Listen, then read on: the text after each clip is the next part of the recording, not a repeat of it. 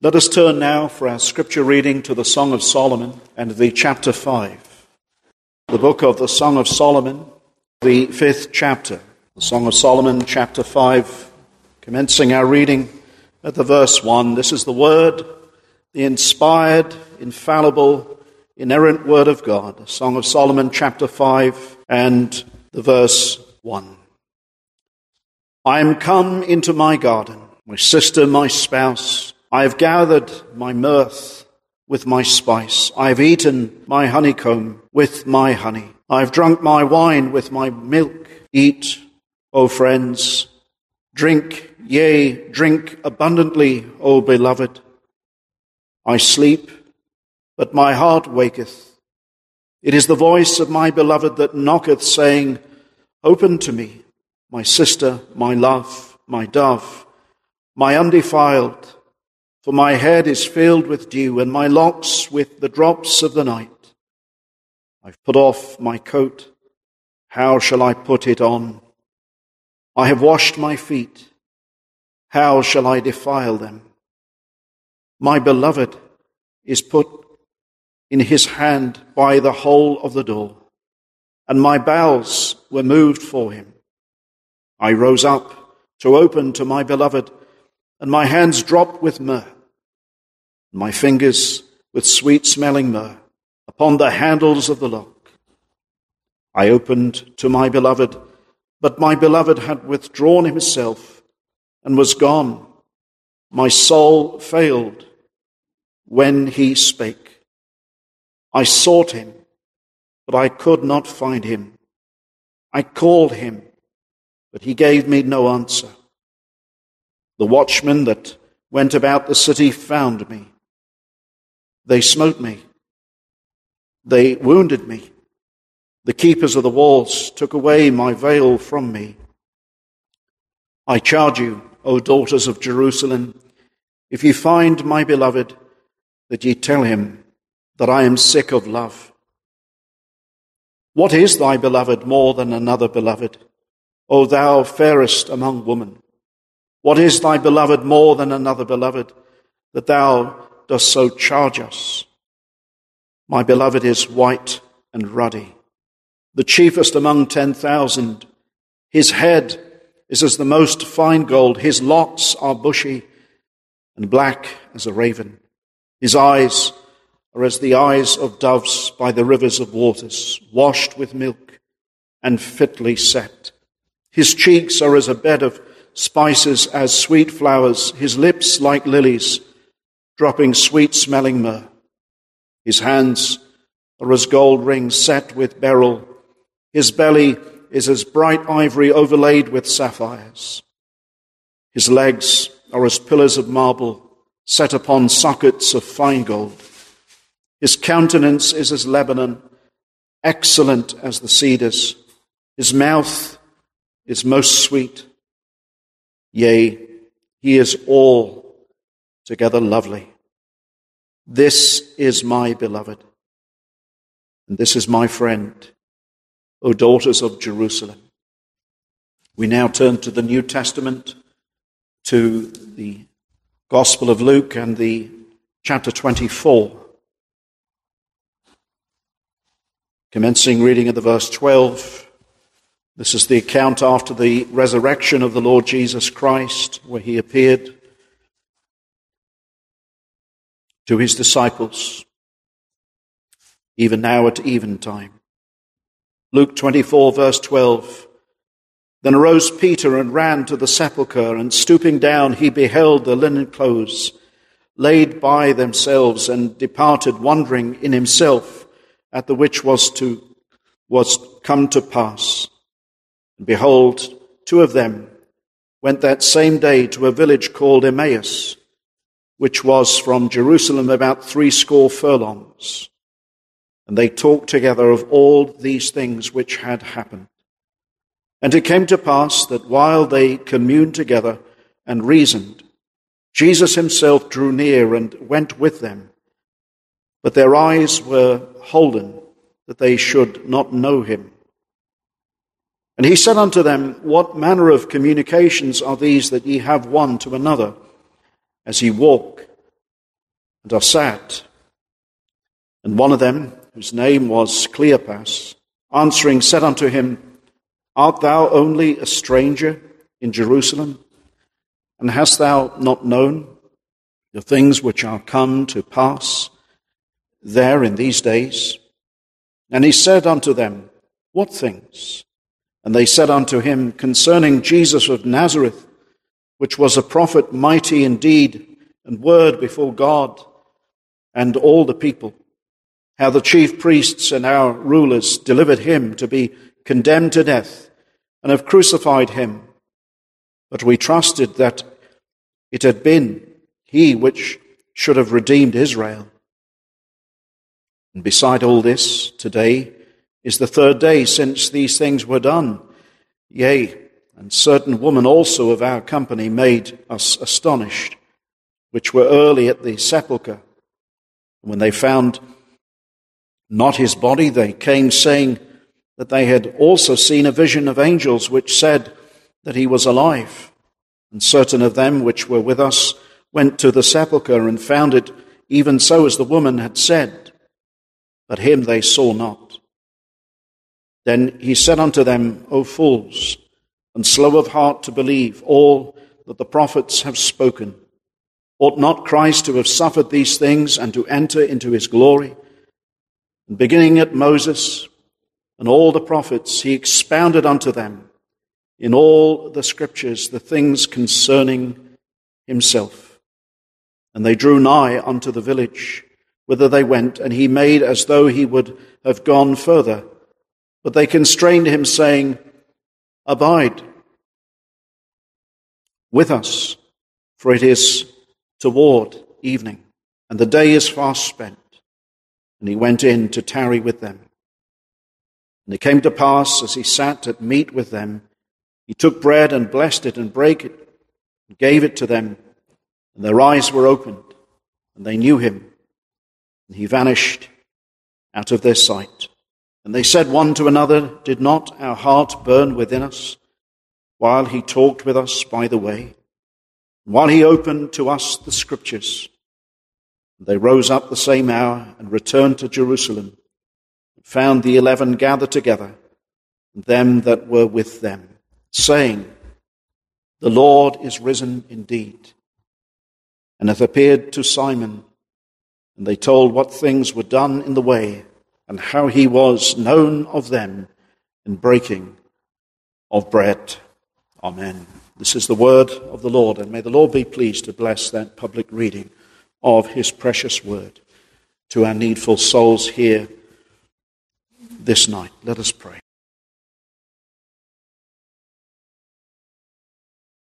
Well, dear congregation, dear friends, I ask you now to please turn your prayerful attention to the Song of Solomon that I read to you in your hearing, those verses there in chapter 5.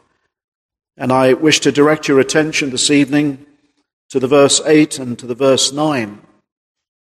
And taking those verses for my text this evening, the Shulamite here speaking to the daughters of Jerusalem. The Shulamite is the one who is in love with a great king. And of course, these things speak of Christ and the believer. Here, the believer speaking to the daughters of Jerusalem says, I charge you, O daughters of Jerusalem, if ye find my beloved, that ye tell him that I am sick of love. And then they reply, What is thy beloved more than another beloved? O thou fairest among women, what is thy beloved more than another beloved, that thou dost so charge us? It's quite clear, it seems to me, from this passage that the daughters of Jerusalem do not know the Saviour as the Shulamite does. And I wish to take up this question this evening, the question of the daughters of Jerusalem to the Shulamite. What is thy beloved more than another beloved, that thou should so charge us? Well, we may ask the question as we come to this passage, what is the Shulamite here who pictures the believer? What is she doing looking for her beloved? Well, here in the spiritual dimension, as I will seek to try and explain, this Song of Solomon is typical of the relationship between the believer and Christ, the believer between the believer and his Lord. And it seems that the believer has been somewhat backslidden. She was slothful. She went to sleep. She wasn't keeping watch, waiting for her beloved. And he came to the door and he quickly slipped away. And he draws away sometimes from the believer to make the believer yearn more for Christ. There are times, those of us who are Christians, we can testify, it seems that the Lord is far away. Job could say that in his own experience. I look to the left, I look to the right, but I do not see him. But he knows the way that I take. It's sometimes true and can be said of the Christian. It's not that, in a sense, we are the ones that always draw away from him. And sometimes, to make us yearn more for him, he himself draws away for a little while. But I wish to take up this question because I think it's very helpful to those who are unbelievers. And they may be asking, what is so special about the Lord Jesus Christ? What is so unique about the Lord Jesus Christ? And in terms of the question here, what is thy beloved more than another beloved?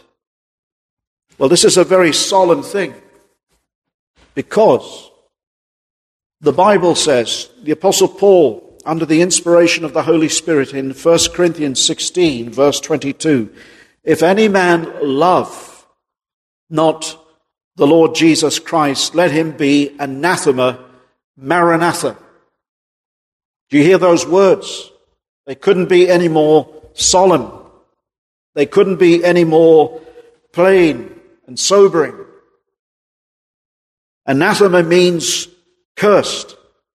Let him be accursed. If any man does not love the Lord Jesus Christ, let him be accursed. Very solemn. Accursed forever. And if a man is cursed forever, it's forever. And we read the word there, Maranatha, it means even so come, Lord Jesus. Even so come, Lord. And so these are the most solemn and strongest possible terms that could ever be used to address the heart. If any man love not the Lord Jesus Christ, let him be accursed. And the question I want you to ask this evening is, do you love the Lord Jesus Christ? And very often it can be told by the things that people do and do not do. The Lord Jesus said, you will know people by their fruit. If somebody was very special that you were going to meet, you wouldn't arrive late to the meeting, would you? You wouldn't arrive late. You would be in earnest. You'd be desirous to hang on to every word that he would speak. And if we are the Lord's, we want to be here tonight because we want him to speak to our souls, because we love him. Just as Mary sat at the feet of the Lord Jesus Christ, the Lord Jesus said to Martha, thou art much cumbered about many things, but Mary has chosen the better part, and it cannot be taken away from her. That which she has cannot be taken away. Her desire was to hear all about Christ. Peter tells us that he is precious to them that believe. And so the question is here, she says to the daughters of Jerusalem, these are, and I will show you, these are merely professors, daughters of Jerusalem, as we will see in a moment from the Song of Solomon. It's quite clear from these verses that as They say, "What is thy beloved?" Verse 9, "More than another beloved." They admire her. "O thou fairest among women." And well, she gives the answer. And if you notice in the verses that follow that we'll consider this evening, there are a number of things I want us to consider about the Lord Jesus Christ. Why he is altogether lovely. Why he is altogether precious. Why he is precious to believers. And if you believe, he is precious. And his word is precious. And as Paul said, if any man love not the Lord Jesus Christ, let him be anathema, maranatha, let him be accursed. Now, first of all, let's just say a few things by way of introduction. Before I say a few things about the Song of Solomon. The Song of Solomon is about the Lord Jesus Christ. We know this. We have read, didn't we, there from that passage in the Gospel of Luke chapter 24, that he expounded the Lord Jesus Christ, drew alongside those disciples. Remember, it was that resurrection day, and they were downcast, and he expounded all things. Notice, beginning verse 27 of Luke 24, at Moses and all the prophets he expounded unto them in all the scriptures concerning himself. The Song of Solomon is given by God the Holy Spirit, and these things speak of the Lord Jesus Christ. Solomon is not giving advice on marriage. In fact, he would be probably the last person from a human vantage point to give advice on marriage. The Song of Solomon is not about that. Solomon had many wives, and it was to his demise. Yes, Solomon spake many things by the Holy Spirit, but Solomon is not here giving advice on marriage. He is by the Spirit being directed concerning the things of Jesus Christ. This is not counsel on marriage. And there are many reasons I could give for that, but it should be plain and clear to us that this Song of Solomon here is chiefly about the love, because Solomon is a king, and it's typical. Solomon is the great king in the Song of Solomon, and he falls in love, as it were, with a poor Shulamite girl or woman. And she is a shepherdess as well as a vine keeper, as we will notice. But he is the great king, and what does a great king have to do with one who is poor and beggarly? We were thinking this morning of Mephibosheth, lame. Very, we could say, nothing impressive about him, nothing impressive about the girl here. She says, "I am black but comely," in chapter 1. Black because the sun hath darkened her skin. Why? Because she was tending not her own vineyard, but the vineyard of some of her family members. In other words, she was given responsibility. But you see there pictured in the believer's heart, the believer knows and understands that they never really keep their own heart as they should. The vineyard in the Song of Solomon pictures the believer's heart, a garden as well. And she is a shepherdess. And she longs. The interesting thing about this king here, Solomon, in the Song of Solomon, he also is a king and a shepherd. And there is no one else in the entire gamut of Scripture that fits the bill or fits the description as does the Lord Jesus, who is the shepherd king. We know from that Psalm 23, the Lord is my shepherd, I shall not want. He maketh me to lie down in green pastures. He restoreth my soul, and so on.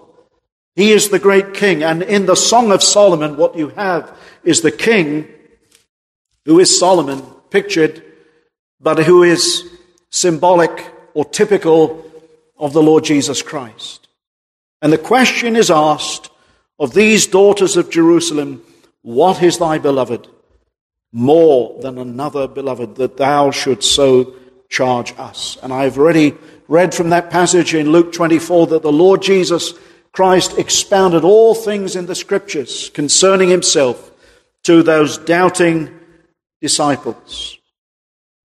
We should be as the Greeks appeared in the temple and say, we would see Jesus. And I pray that tonight we would see the Lord. So first of all, this book is typical, but it is the inspired, infallible Word of God. And remember what the Lord Jesus Christ said to the Jews in his day. Ye search the Scriptures, and in them ye think ye have eternal life, but it is they which do testify of me. And John testified of the Lord Jesus Christ, didn't he? John the Baptist. Remember what John the Baptist said concerning our Savior. He said that he was not fit even to untie his shoe latchet. He said, one that will come after me. I baptize with water, but one that will come after me, I will baptize with fire.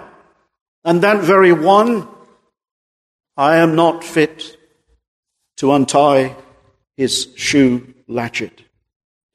And remember when the Lord Jesus Christ came into the world, he spoke concerning the Queen of Sheba, who came to see Solomon in all of his greatness, in all of his wealth. And she said, the half was not told me. And when she saw it, she was amazed at the wisdom of Solomon. But remember, it was the Lord Jesus who said to the people in his day, and a greater than Solomon is here. And dear friends, we're speaking about one that is greater than Solomon when we come to this imagery. The Bible, as we are seeing in our studies midweek in the book of the Revelation, is full of wonderful imagery.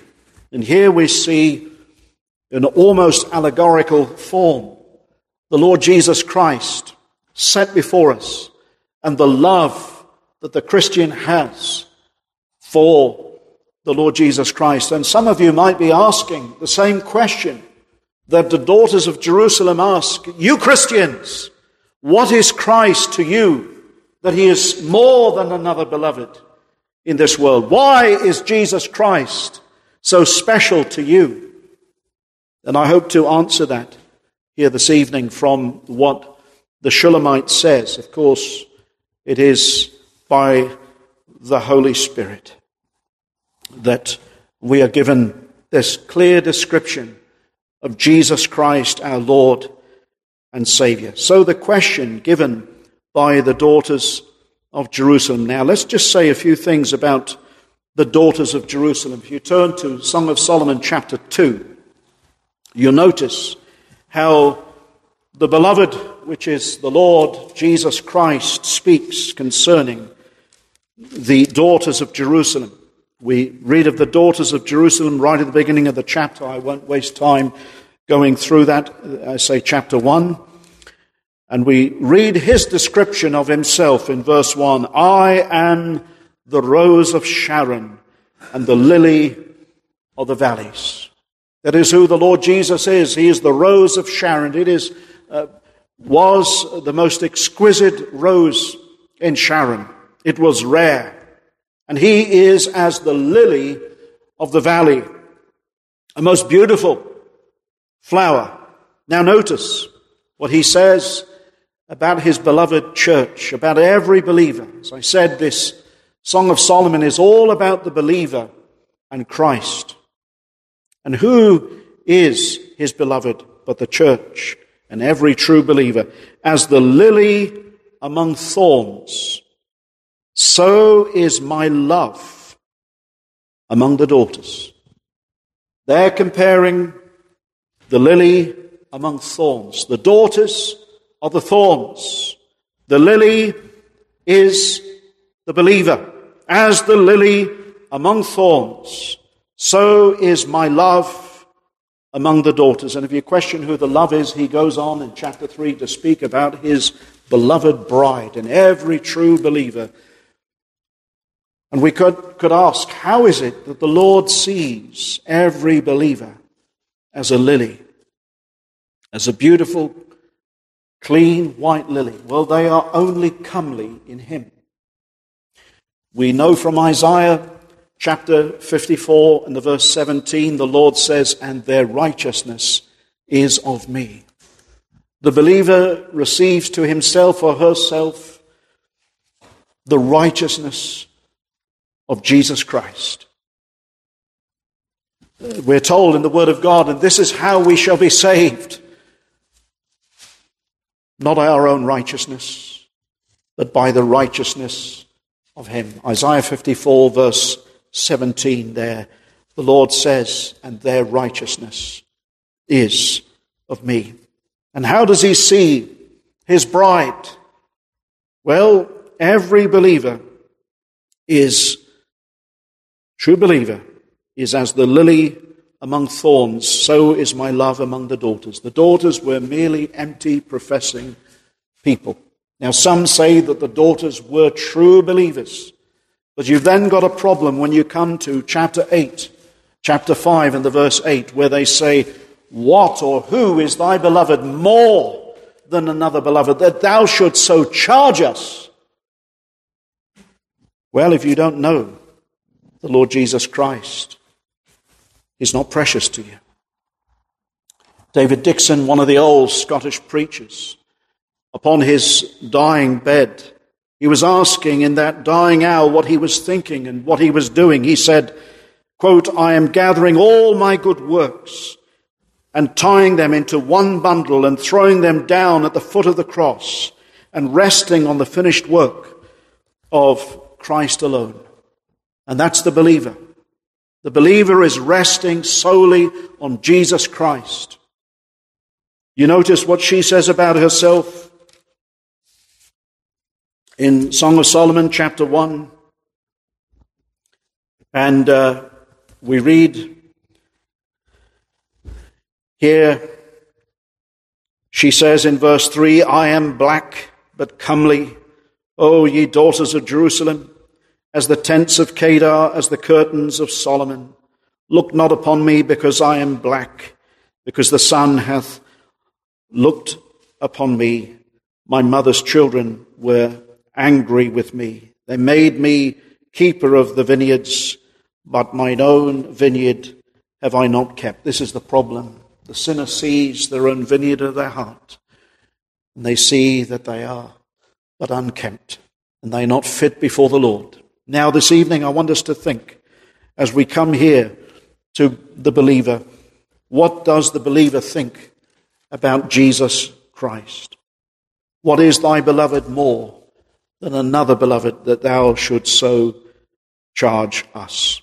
And here we have it in the verse 10. Here's the answer down to the end of this passage. And we'll look at just some of them this evening. And I want to expound what the Holy Spirit gives Solomon as he expounds, not himself. Because Solomon, remember, had many flaws.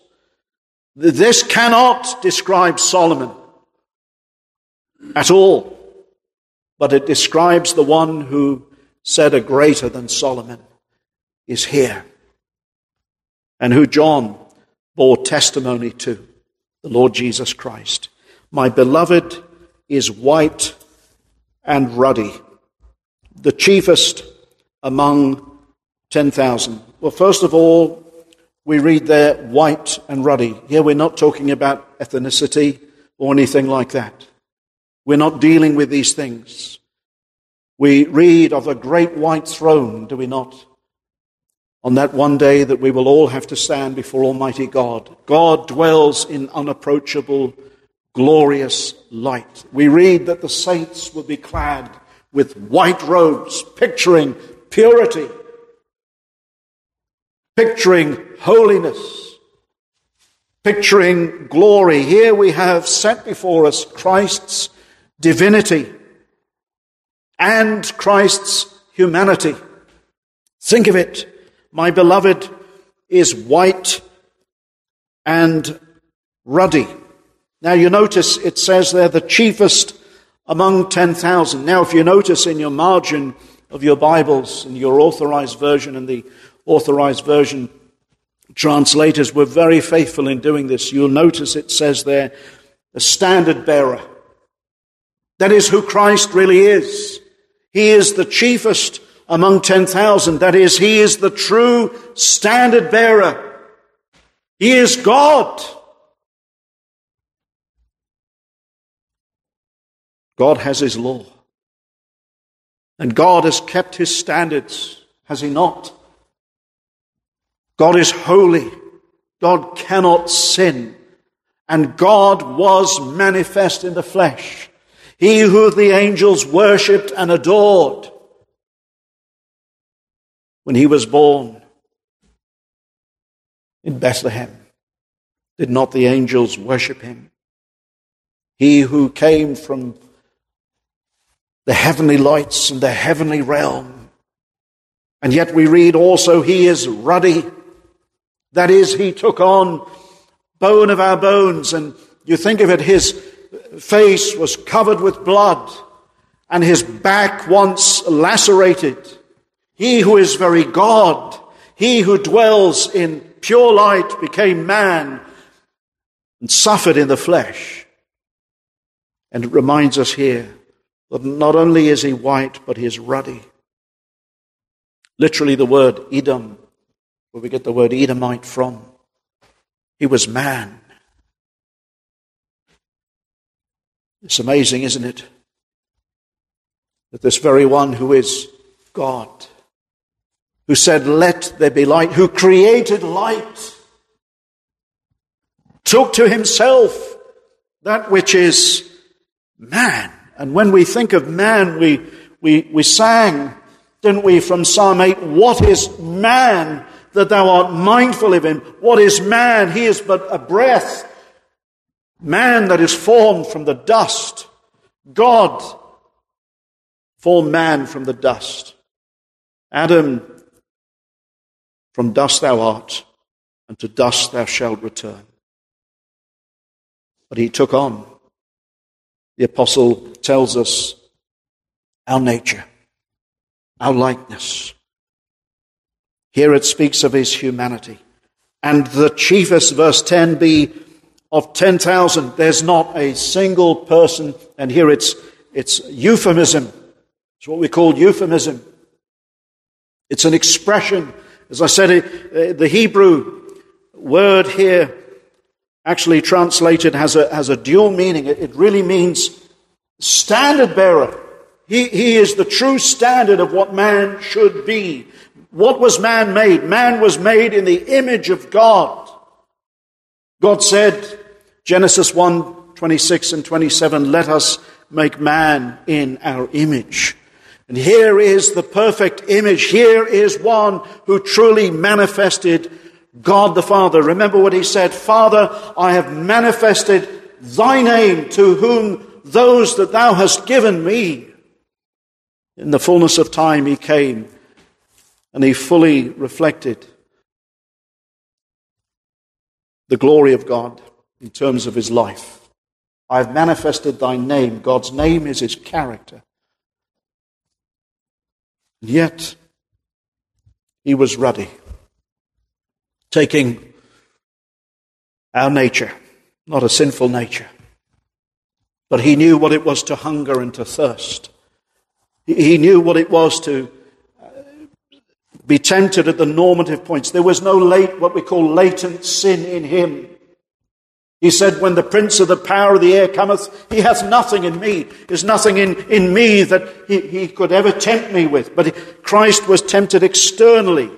That is, the devil said, "Why don't you speak to these stones and make them bread?" Of course, he could do that because he's God.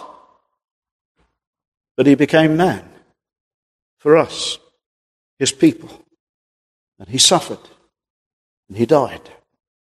He is white and yet ruddy, the chiefest among 10,000s, the standard bearer, the true standard bearer, the perfect man, the God-man, Christ Jesus. You know, I often say to people, he is the only 200% person because he is fully God and fully man.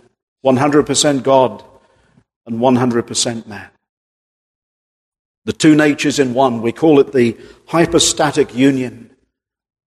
God was manifest in the flesh. Now, again, you notice something else about him. This would be a strange figure, I suppose, if we imagine this figure here. Literally. But it's meant to convey real spiritual meaning, friends, to us. And I pray the Lord will open up eyes. His head is as the most fine gold. When we think of this, gold in the Old Testament always signified divinity and glory. Consider the ark was made with shittim wood, but it was overladen with gold, and everything, most things in the temple were overladen with notice here, most fine gold, purified time after time, no dross, no spot in it.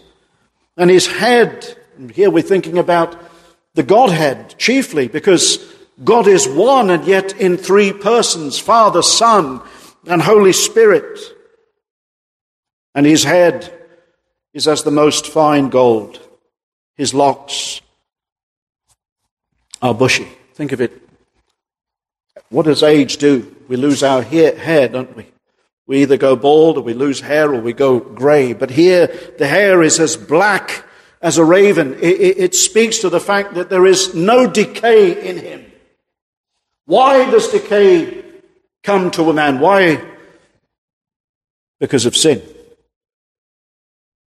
People either go bald or they go grey or they dye their hair. The Bible tells you to grow old gracefully, my friends. And we shouldn't be ashamed of that. It's an honor to grow old gracefully. But here we're looking at one who doesn't age. We see him in the book of the Revelation with hair as white as wool. Yet the same person. There it's speaking of the Ancient of Days. But here there's no decay in him. This is what makes him altogether lovely, because there was no sin in him. You know, people ask the question, would Christ have lived on forever were he had not been put to death? Well, there's no ifs. Let me just stop you right there. Never get into that foolish argument. The apostle tells us to avoid such genealogies and vain conversation. Don't get into arguments like that.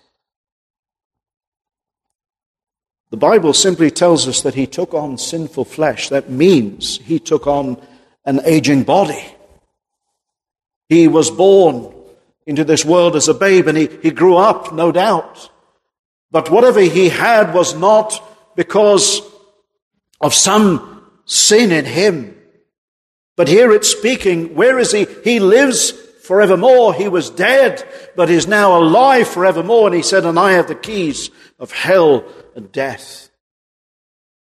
His hair as black as a raven. Here pictures the very fact that he does not age. The head as gold, his glory and his Godhead. His locks are bushy. It signifies that there is health. Is there not perfect health in the Lord Jesus? Is he not almighty? Is he not the one who gives life? I am come, did he not say, to give abundant life? To give life more abundantly to his people?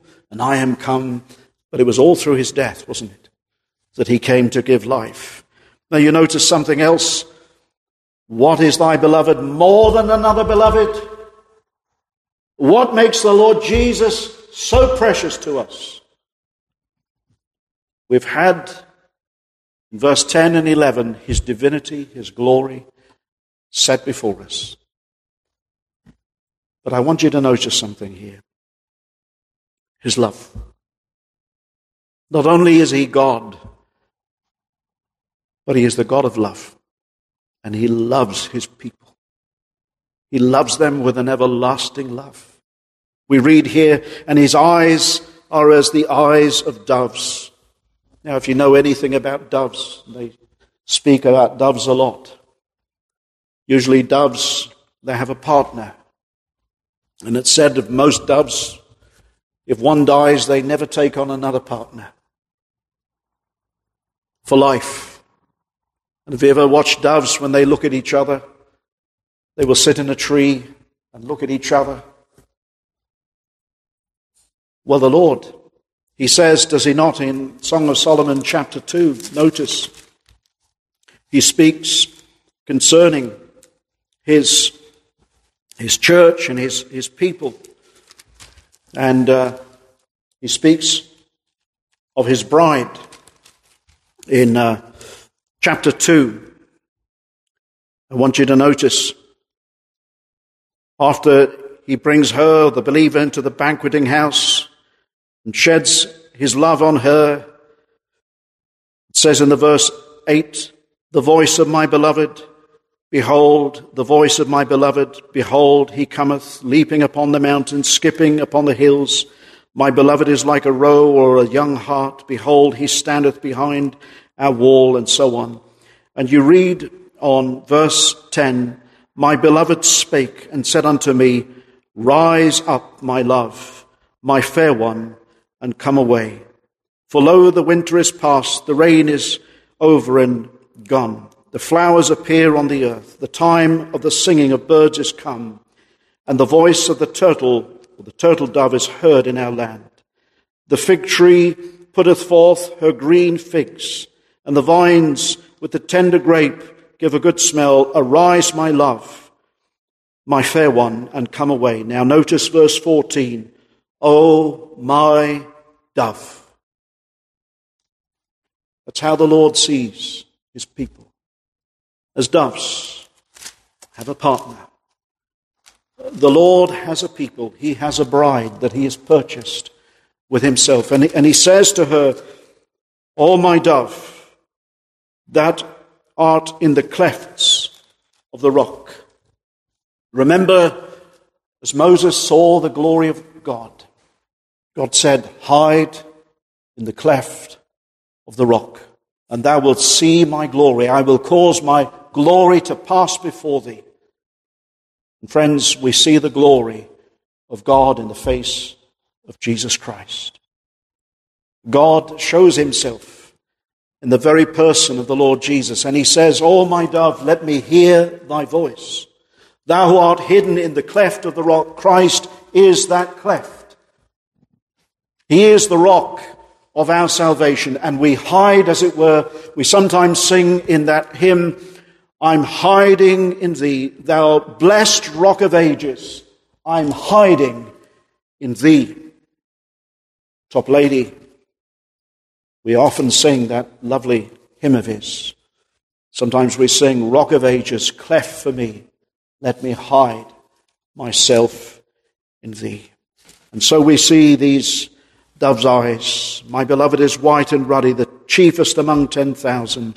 His hair is the most fine gold, his locks as bushy, and as black as a raven. And then we read his eyes as the eyes of doves by the rivers of waters. And you think about it, here is the one who is omniscient and knows everything about the believer. And yet he loves the believer. Why do we love him? Because he first loved us. And it's amazing that God should look upon us as believers. And there is love. His eyes were as the eyes of doves, and the rivers of waters washed with milk and fitly set. Now think of it. Elsewhere in the scriptures, in the book of the Revelation, we're told that he has eyes as a flame of fire, omniscient eyes, and all-seeing. And yet when he beholds his church, and when he beholds the believer, the one who loves him and admires him, he has dove's eyes for that one. Why? Because they're accepted in the beloved. Because the Father sees all of the merits of his Son placed upon every true believer. That's wonderful. Everyone that is born again receives the righteousness of Christ. The gift of God is eternal life through him. And this is why Christ is so lovely to us, because we know God does not look upon our sin so much, but he looks upon the one who bore our sin. We who believe, he bore our sins in his own body. This is why he is more precious than anything else in the whole world, friends. This is why Christ is glorious. His eyes are as the eyes of doves by the rivers of waters, washed with milk and fitly set, beautifully and wonderfully placed. They are eyes of love for his people. Now, something else, you notice his countenance, not just his look of love to his people. You know, who is the Lord Jesus? He is the friend of sinners. Remember what he said, all that come. The apostle tells us, and the Lord Jesus Christ himself said, all that the Father gives me shall come unto me, and he that comes unto me I shall in no wise cast out. These are not eyes to cast out, but to behold in love. Remember as he looked at Peter, though Peter had sinned, it was a look of love, wasn't it? Though he had sinned, he loved him. And we're told he loved his own even unto the end. Something else, his countenance is always friendly to his people. What is thy beloved more than another beloved? And people have their beloveds in this world. People have their idols. People have their gods. People even have their own savior. People make themselves to be their own savior. But they can't do anything for you, can they? Man can't do anything for himself. And people may have idols. People may have their houses. People may have their cars. People may have this. But what can those idols do for a man? They're not gods. They cannot speak. They cannot tell you the future. They cannot do anything. They didn't make this world, but he made this world. Now you notice his cheeks are as a bed of spices, as sweet flowers. His lips like lilies, dropping sweet, smelling myrrh, or dropping sweet smelling myrrh. Now you notice there, it's a countenance that is always friendly and pleasant. This God is kind. He is the friend of sinners. They that turn to him will always find him to be the faithful friend. He said, come unto me, all ye that are heavy laden. All ye that labor and are heavy laden, and I will give you rest. He didn't turn away those who came to him. Always ready to hear. He is a God at hand. Cheeks that are better spices. You know, often when you talk to people, you can see how their spirit is just by their countenance, can't you? And you know when the Lord has saved somebody. We had a man, some years ago. When the Lord saved him, that man's whole countenance changed. We said something he's not the same person. And everybody that is saved has a joy. Just as Moses, when Moses went in to meet with the Lord, remember how his countenance shone. And there was a glow about him, and it is with Christ. He who could dash the world to hell. See how he is. You read the Song of Solomon, how kind he is to her every time when she draws near. And the Lord is kind, and the Lord is good. What is thy beloved more than another beloved? Our relationship with God is real. It's not a figment of the imagination. Christ Jesus came into the world to save sinners, my friend. Not good people. He receives sinners. When Saul was struck down on the road to Damascus, who was persecuting the church, the Lord addressed him, said, "Why persecutest thou me, Saul?" He was persecuting the church, and he was persecuting Christ. But did Christ judge him? No. He came to save Saul of Tarsus. He came into the world to save sinners. And those who come to him will find that he is gracious. Of course, they come to him by the ministry of his word and by the Spirit of God drawing them. My friend, let me encourage you tonight. The Lord Jesus does not cast away the truly penitent sinner, but he receives them graciously. You think you could call yourself the chief of sinners as Paul? Paul said, "I'm the chief of sinners." Why, Paul? Why? Because I persecuted the church of Jesus Christ. So he receives sinners. And there's always a smiling countenance. Even in our lives, we may go through difficult times, unbeliever. We as Christians, and yet behind every dark providence, behind every cloud, there's a smiling face. He orders everything because he's God. And everything is working out for our good. We're told in Scripture that God spared not his only begotten Son, but delivered him up for us all who believe. And the Apostle Paul tells us in Romans 8 that God is working all things together for good to them that love him, to them that are called according to his purpose. And what is his purpose, Paul? Well, he tells us that we should be conformed to the image of God's Son, and that is the most amazing thing. He that is altogether lovely and wonderful, one day we will be with him and we shall be like him. You know, we're not just saved from the wrath that is to come, but we are saved to be like God's dear Son one day. This is why he is altogether lovely.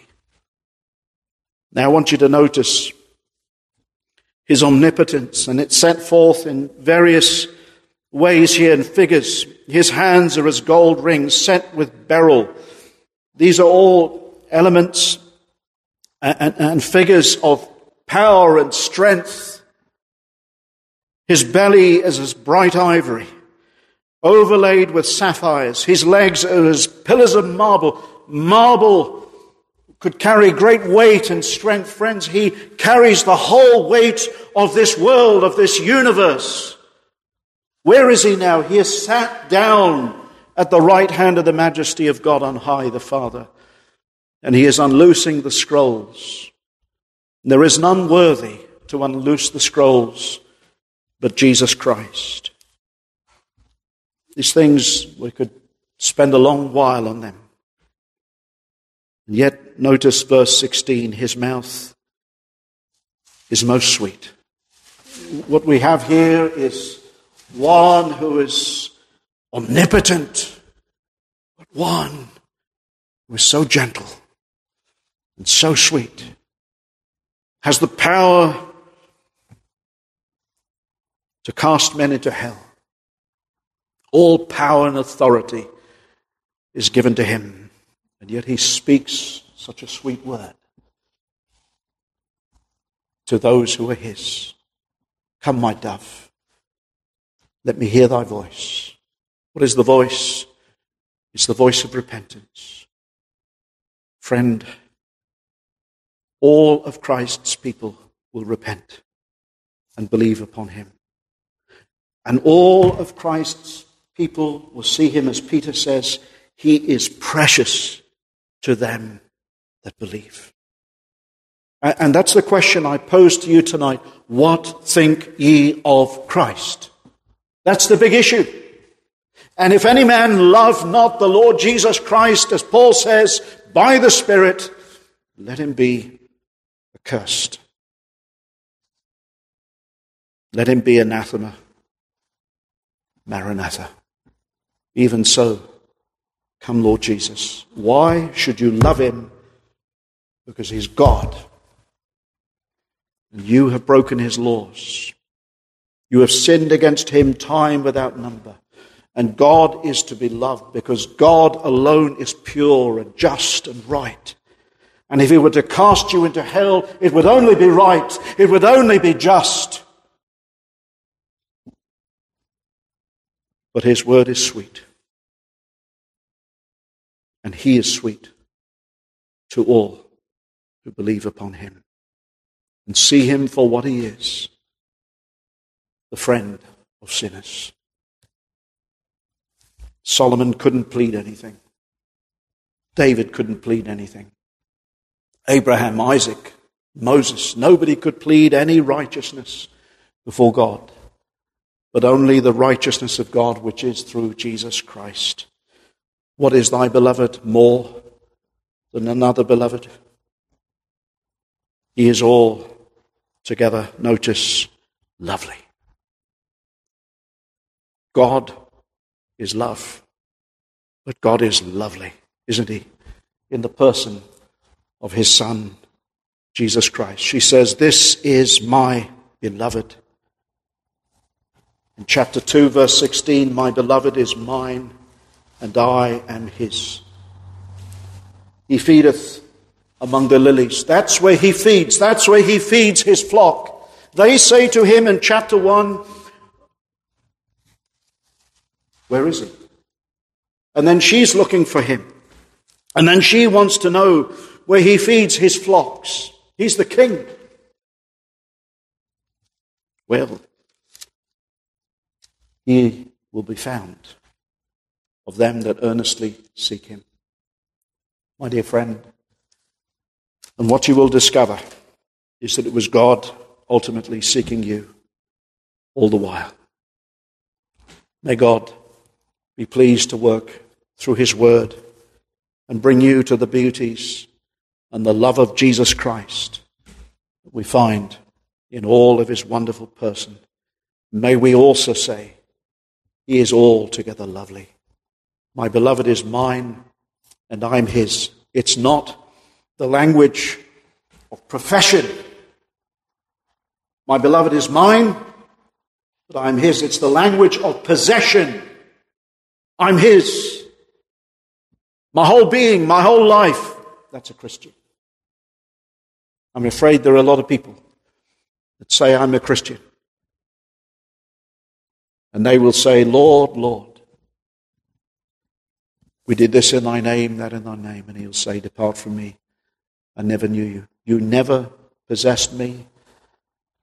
And you never truly were mine because you live for yourself in this world. My beloved is mine, and I am his. May he make many his, even this night, by his grace. Amen.